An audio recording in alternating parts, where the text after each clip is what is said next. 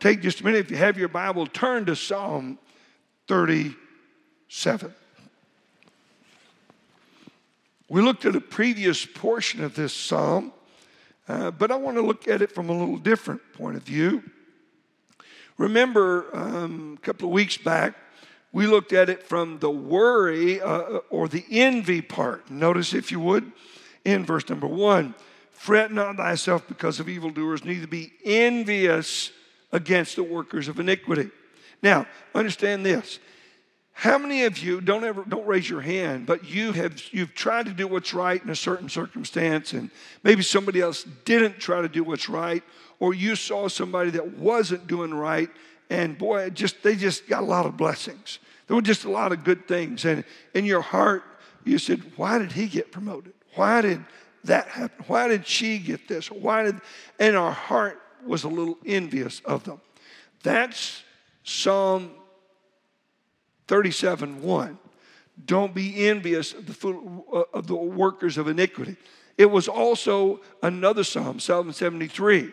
And this psalm, David figured it out in the first verse. But Asaph, the musician that David had, he was like his music leader. It took him 13 verses to figure it out. And he went through his heart. He laid his heart out for us to see it. Boy, I was envious at the foolish and their prosperity and their blessings. And so, it just bothered me. Well, the Lord said, don't let it bother you. But notice, if you would, in verse 7, I want to draw your attention to resting in the Lord, to realizing the Lord has a purpose for all of us. Notice, if you would, in verse number 7, rest in the Lord and wait patiently for him. Fret not thyself because of him who prospereth in the way, because of the man who bringeth wicked devices to pass. Now, these wicked devices, they're plots brought to completion. That's the word for devices, Hebrew word. They put together some sort of a plan to get promoted, or they put some sort of a plan together to look better than their coworker. Or they put some sort of a plan together their house to look better than your house. In other words, it's a competition with them. They're trying to make you look bad so they can look good. No Christian, listen to this, no Christian will ever prosper or have the Lord's blessing if you're trying to make somebody else look bad so that you can look good. That's not the Lord's way. The Lord's way is not with evil devices. We put together some sort of an idea. It can happen in families. I mean, I got a sister, I got a brother, I got a cousin, and they're not doing the right thing. And, I want to get out the word that they didn't do right. The Lord doesn't bless that. The Bible says we're to pray for our enemies and do good to those that do bad to us. So as a Christian, we are to do what is right and rest in the Lord. Notice, if you would, in verse number 6, and he shall bring forth thy righteousness as the light. Look, folks, forget about the world. Let you and I just do what's right. Forget about that marriage over there. Let's just make my marriage the best one I can make it. Look, let me be the best wife I can be. Let me not look at her or him or whatever and wish that I could do this or I could do that. Let's just put everything aside and say, Lord, help me to do what's right. Notice he says, and he shall bring forth thy righteousness as the light. Now listen very carefully. It's very important that you and I do what is right so that it's our righteousness. In other words, it comes from our heart. But it's not so I can look better than James or better than Don. It's so that I can please the Lord and so that the Lord sees that I am trying to do what's right for his sake. The purpose is critical. But you can't look at our nature says, I want to do better than Christine. I want to do better than Tim. I want to do better than Lucy. I want to do better. And that's our flesh. And so over and over in Scripture, he says, don't compare yourselves to one another. He said, look, you just do what is right, and I will make your works shine. Notice what he says. And he shall bring forth thy righteousness as the light. So the Lord is trying to get us to just do right ourselves. Just your family, you do what's right. Lord, I want to please you. Look, you try to think right.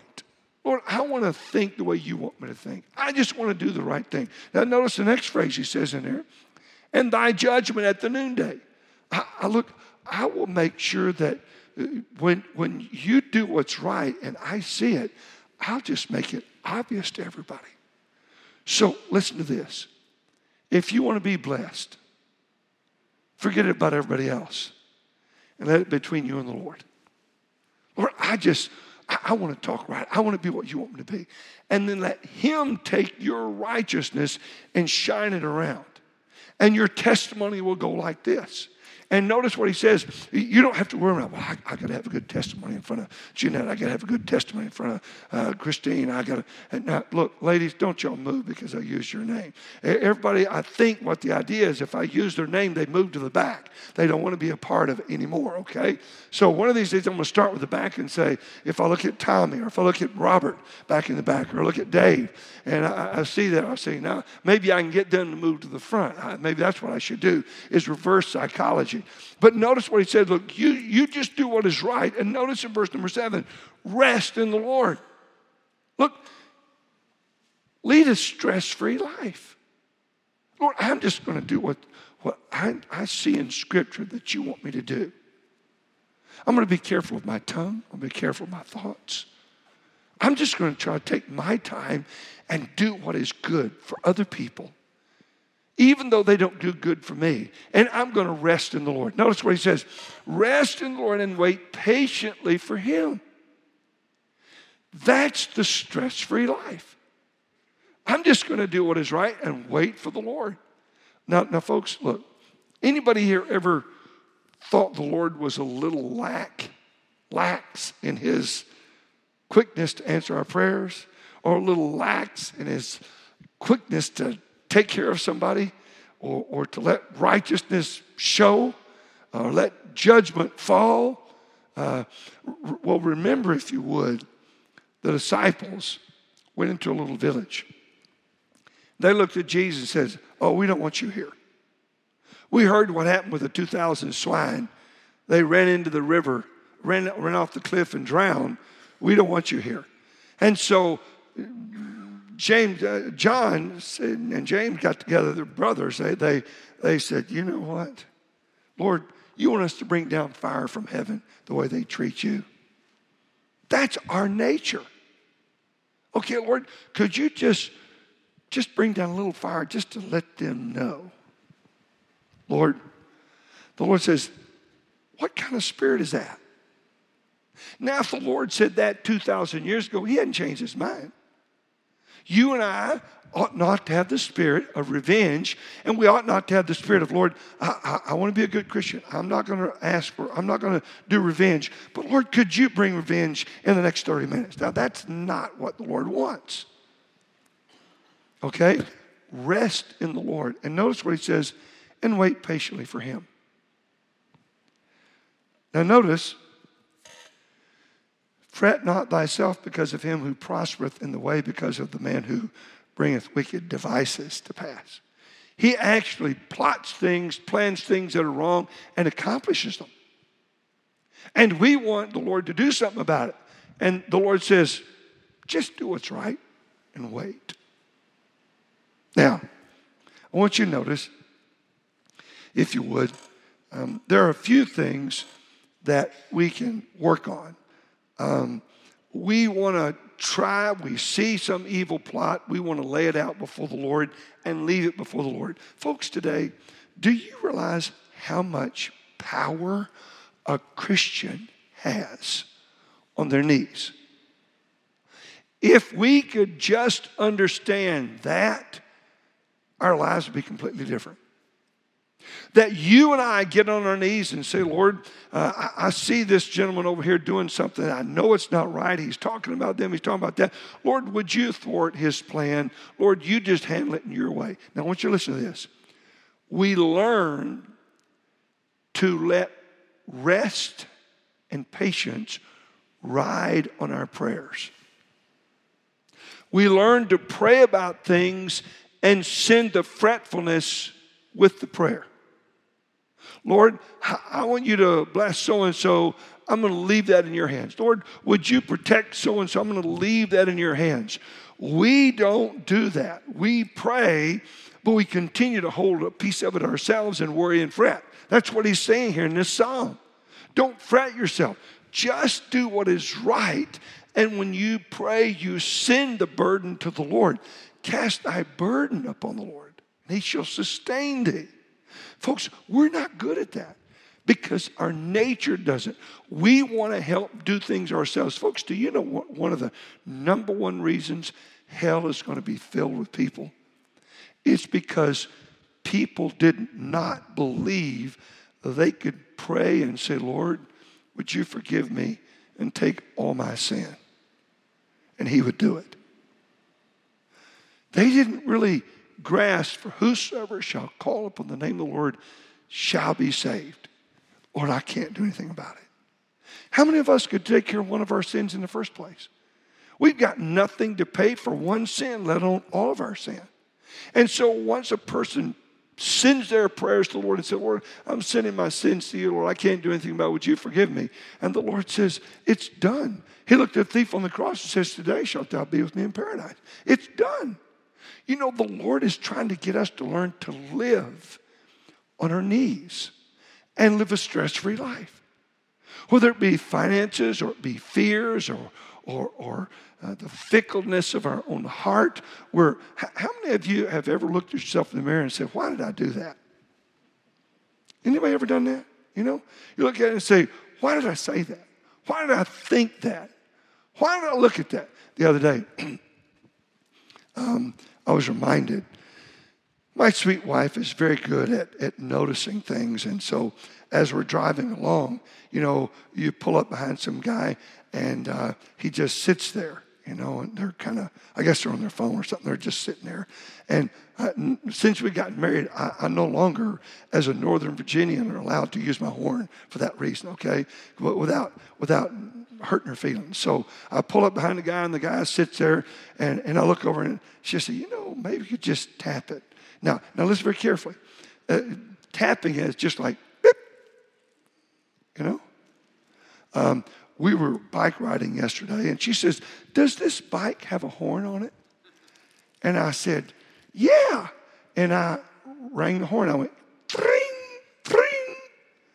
And she said, oh, is that what that is? And she said, that's not bad. Tring, tring. You know, people are walking along the trail. Tring, tring. You know, I said, I don't want that kind. I want the kind with an 18-wheeler horn, and everybody run off the edge. That's what I'd like. You know, how many of you have ever thought about that? You know, and so here, you know, as a kid, you're going along, you pull up beside an 18-wheeler, and you go like this, and he goes, I mean, you kind of like that. Well, you're riding a bike on a trail, and there's two people that are walking together, and they're not thinking about anything. They think it's their trail, and you're riding your bike, and so, you know, tring, tring, you know, and it's like, what is that? Angels from heaven, tring, tring. I want a 18-wheeler horn to just make them run up the trees so I can just go right on down. Now, that's our flesh.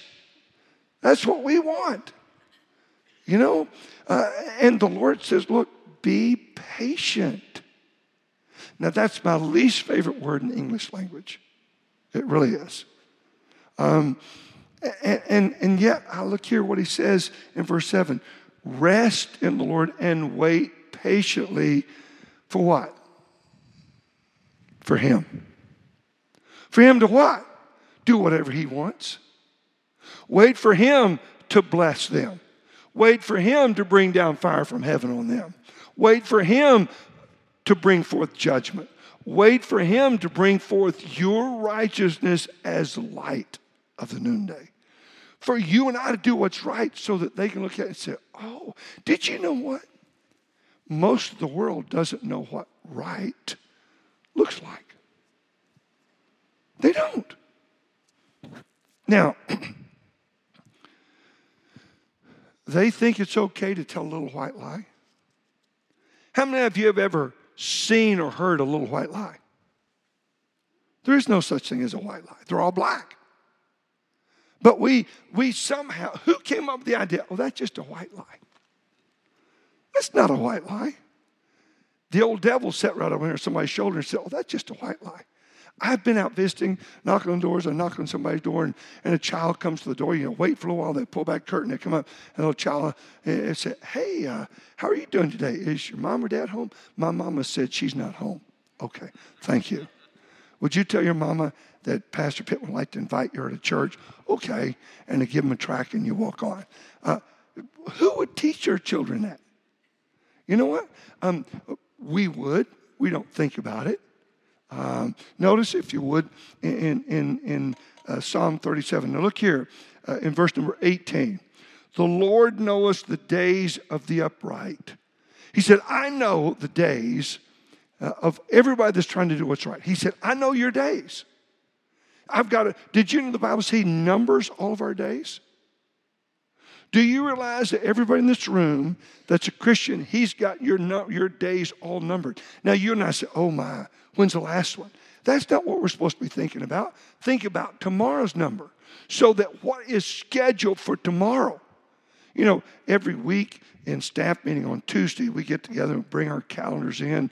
We sit down at a table, and we usually try to go through the calendar for at least a week in advance to make sure we've got ready for things, or maybe it's a month in advance. We just rolled over from September to October, and from October to November. So we'll go through the next month, and sometimes we'll go through the next 2 months, just highlighting things because we want to make sure we don't miss something. Well, the Lord says, look, all your days are numbered, but I've got things for you to do every day. Don't waste one of them.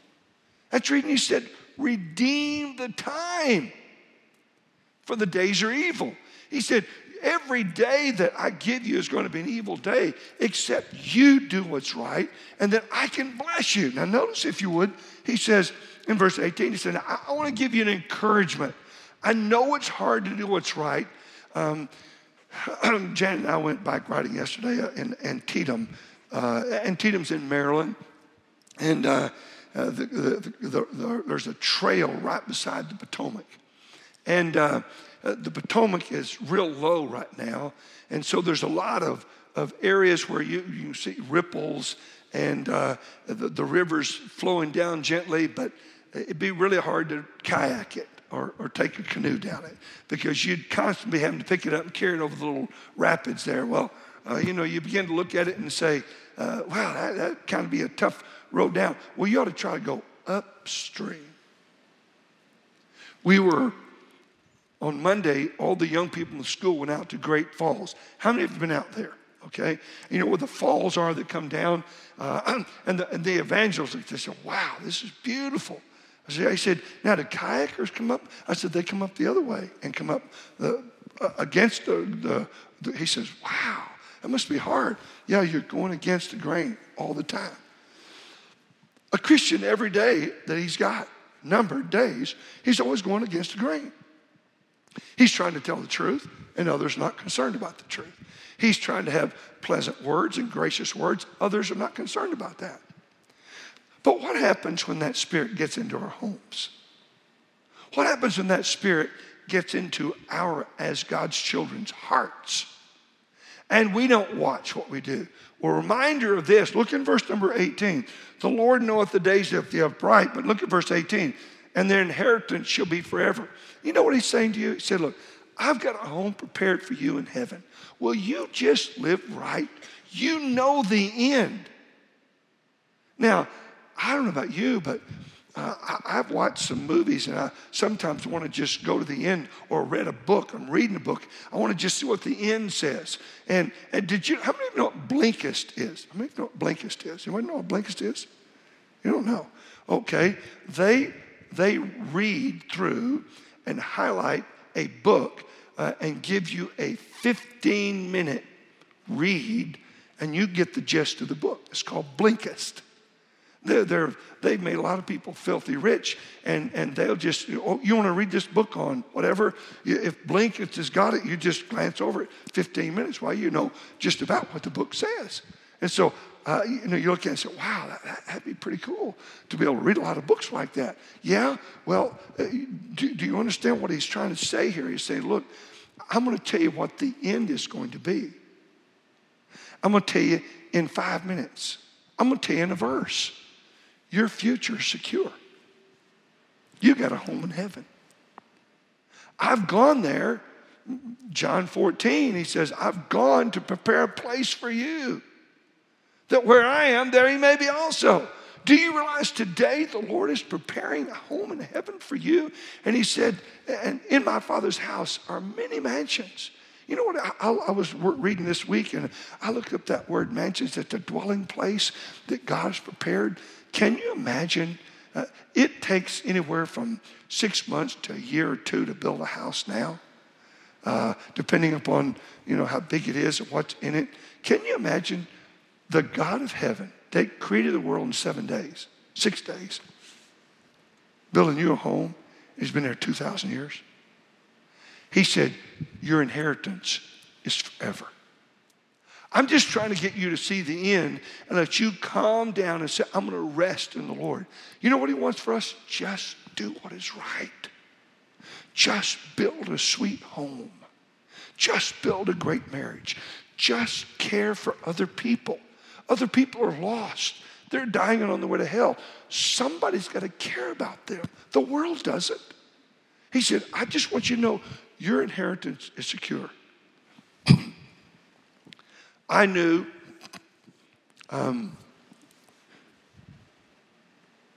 my father and Susan's father were sitting in the back seat of the car when I led my first person to Christ. It was a hitchhiker. We're sitting at Sun Rexall Drugs on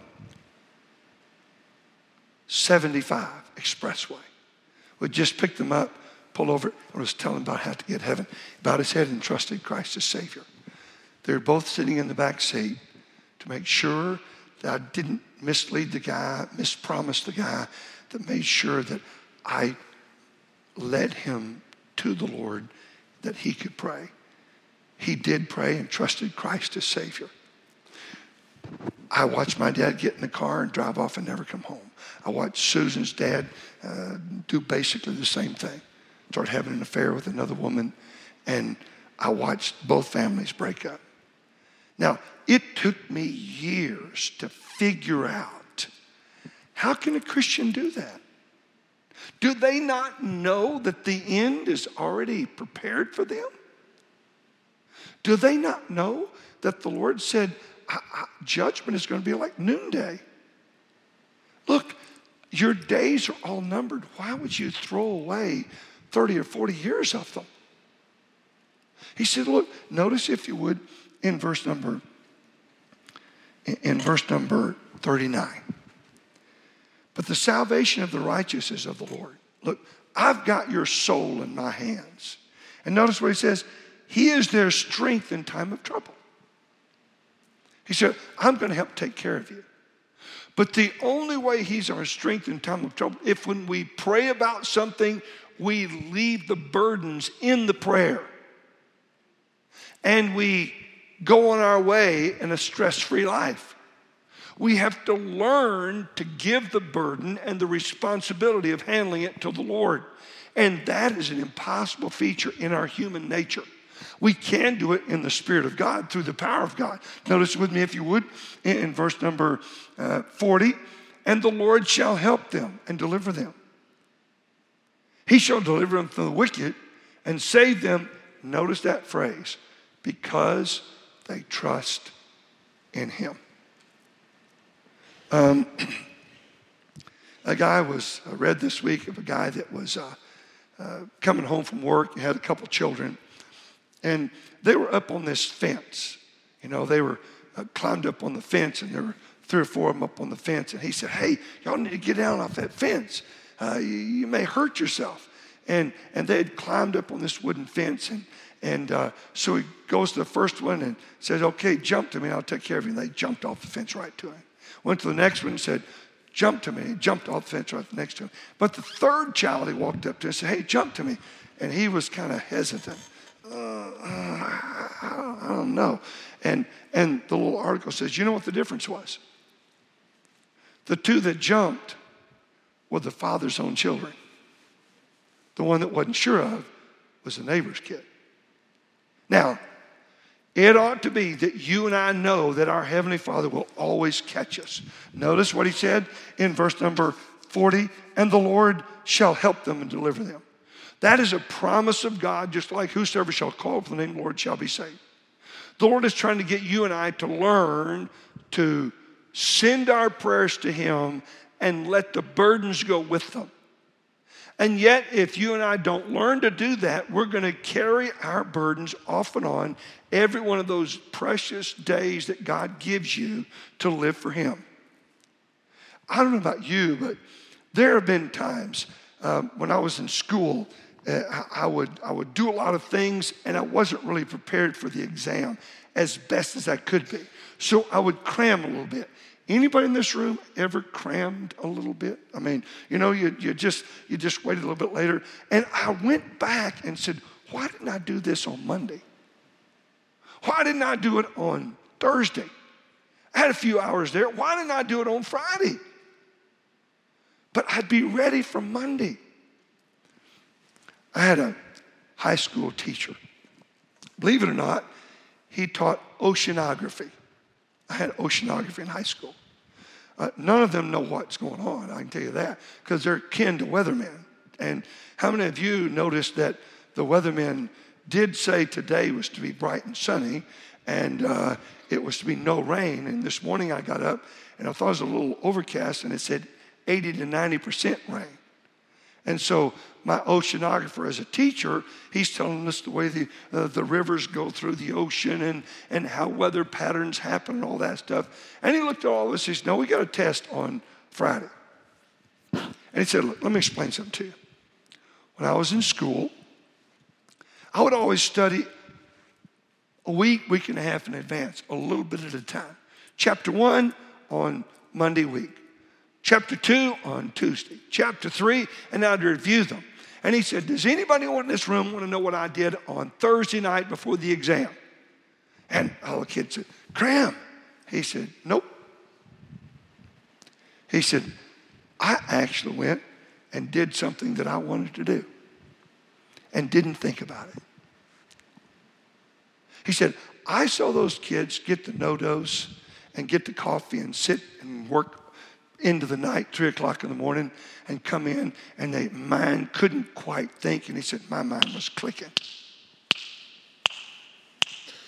You know, I said, that's a pretty good policy. And so when I was taking Greek class in college and even some grad class, some of those classes, Greek, every verb has 630 endings. It's a very accurate language. But in order to get the gist of it, you got to know the 630 endings. And so I got a ring. It was about that big. Punched holes in 3x5 cards and would write all the endings out. And Dioko, run to catch. So I'd write that Dioko, Diokos, Diokos, Dioko, and all the declensions all the way out. And I'd be walking. I've actually almost walked into a signpost doing my declensions, just so concentrating on it, you know. And yet, when it came to the test, I was ready. Lord, help me to live like that so that I take today and I live it knowing my future is secure, knowing I'm living this for you and I don't have to worry about the results. All I have to worry about is me doing right. And you know, when I saw my father go this way and my father-in-law go that way, I said, Lord, I can't control them, but I can control me. Lord, help me to do what is right. And do you know that salvaged my life? And it'll salvage yours. And it allows me to look back on my life and say, Lord, thank you. I tried to do what's right that day. I tried to do what's right that day. Now, do you know how many of you think I tried to do what's right every day of my life? I did. I stubbed my toe most days too. But you know, when you ask the Lord, Lord, I'm sorry for that. Forgive me. With that prayer goes the worry of that sin.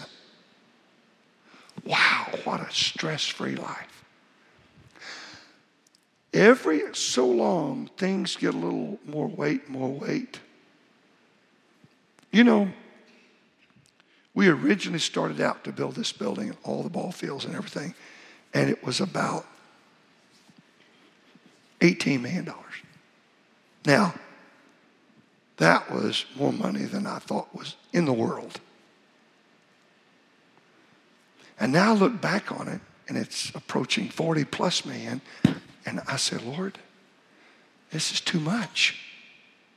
And the Lord says, 40 million or $40. What's your worry? I got to learn to live one day at a time. Sending my prayers with my burdens, knowing my future is secure. And folks, let me tell you this. You need to do that with your children and your grandchildren. So they don't worry their whole lives. So they don't carry this great burden. Christians are meant to be the happiest people on earth. You know why? They got a heavenly Father that says, and he shall deliver them. And he is yours if you've trusted him. Father, I thank you today for the promises you made in Scripture. I just ask that you would help us to learn to live a stress-free life. Lord, I know we can't do it in ourselves. But dear Holy Spirit, if we trusted you, and Father, if we sent our prayers to you with great trust and confidence, Lord, we could live a stress-free life. And I pray that you'd help us to do that. In your name I pray. Amen.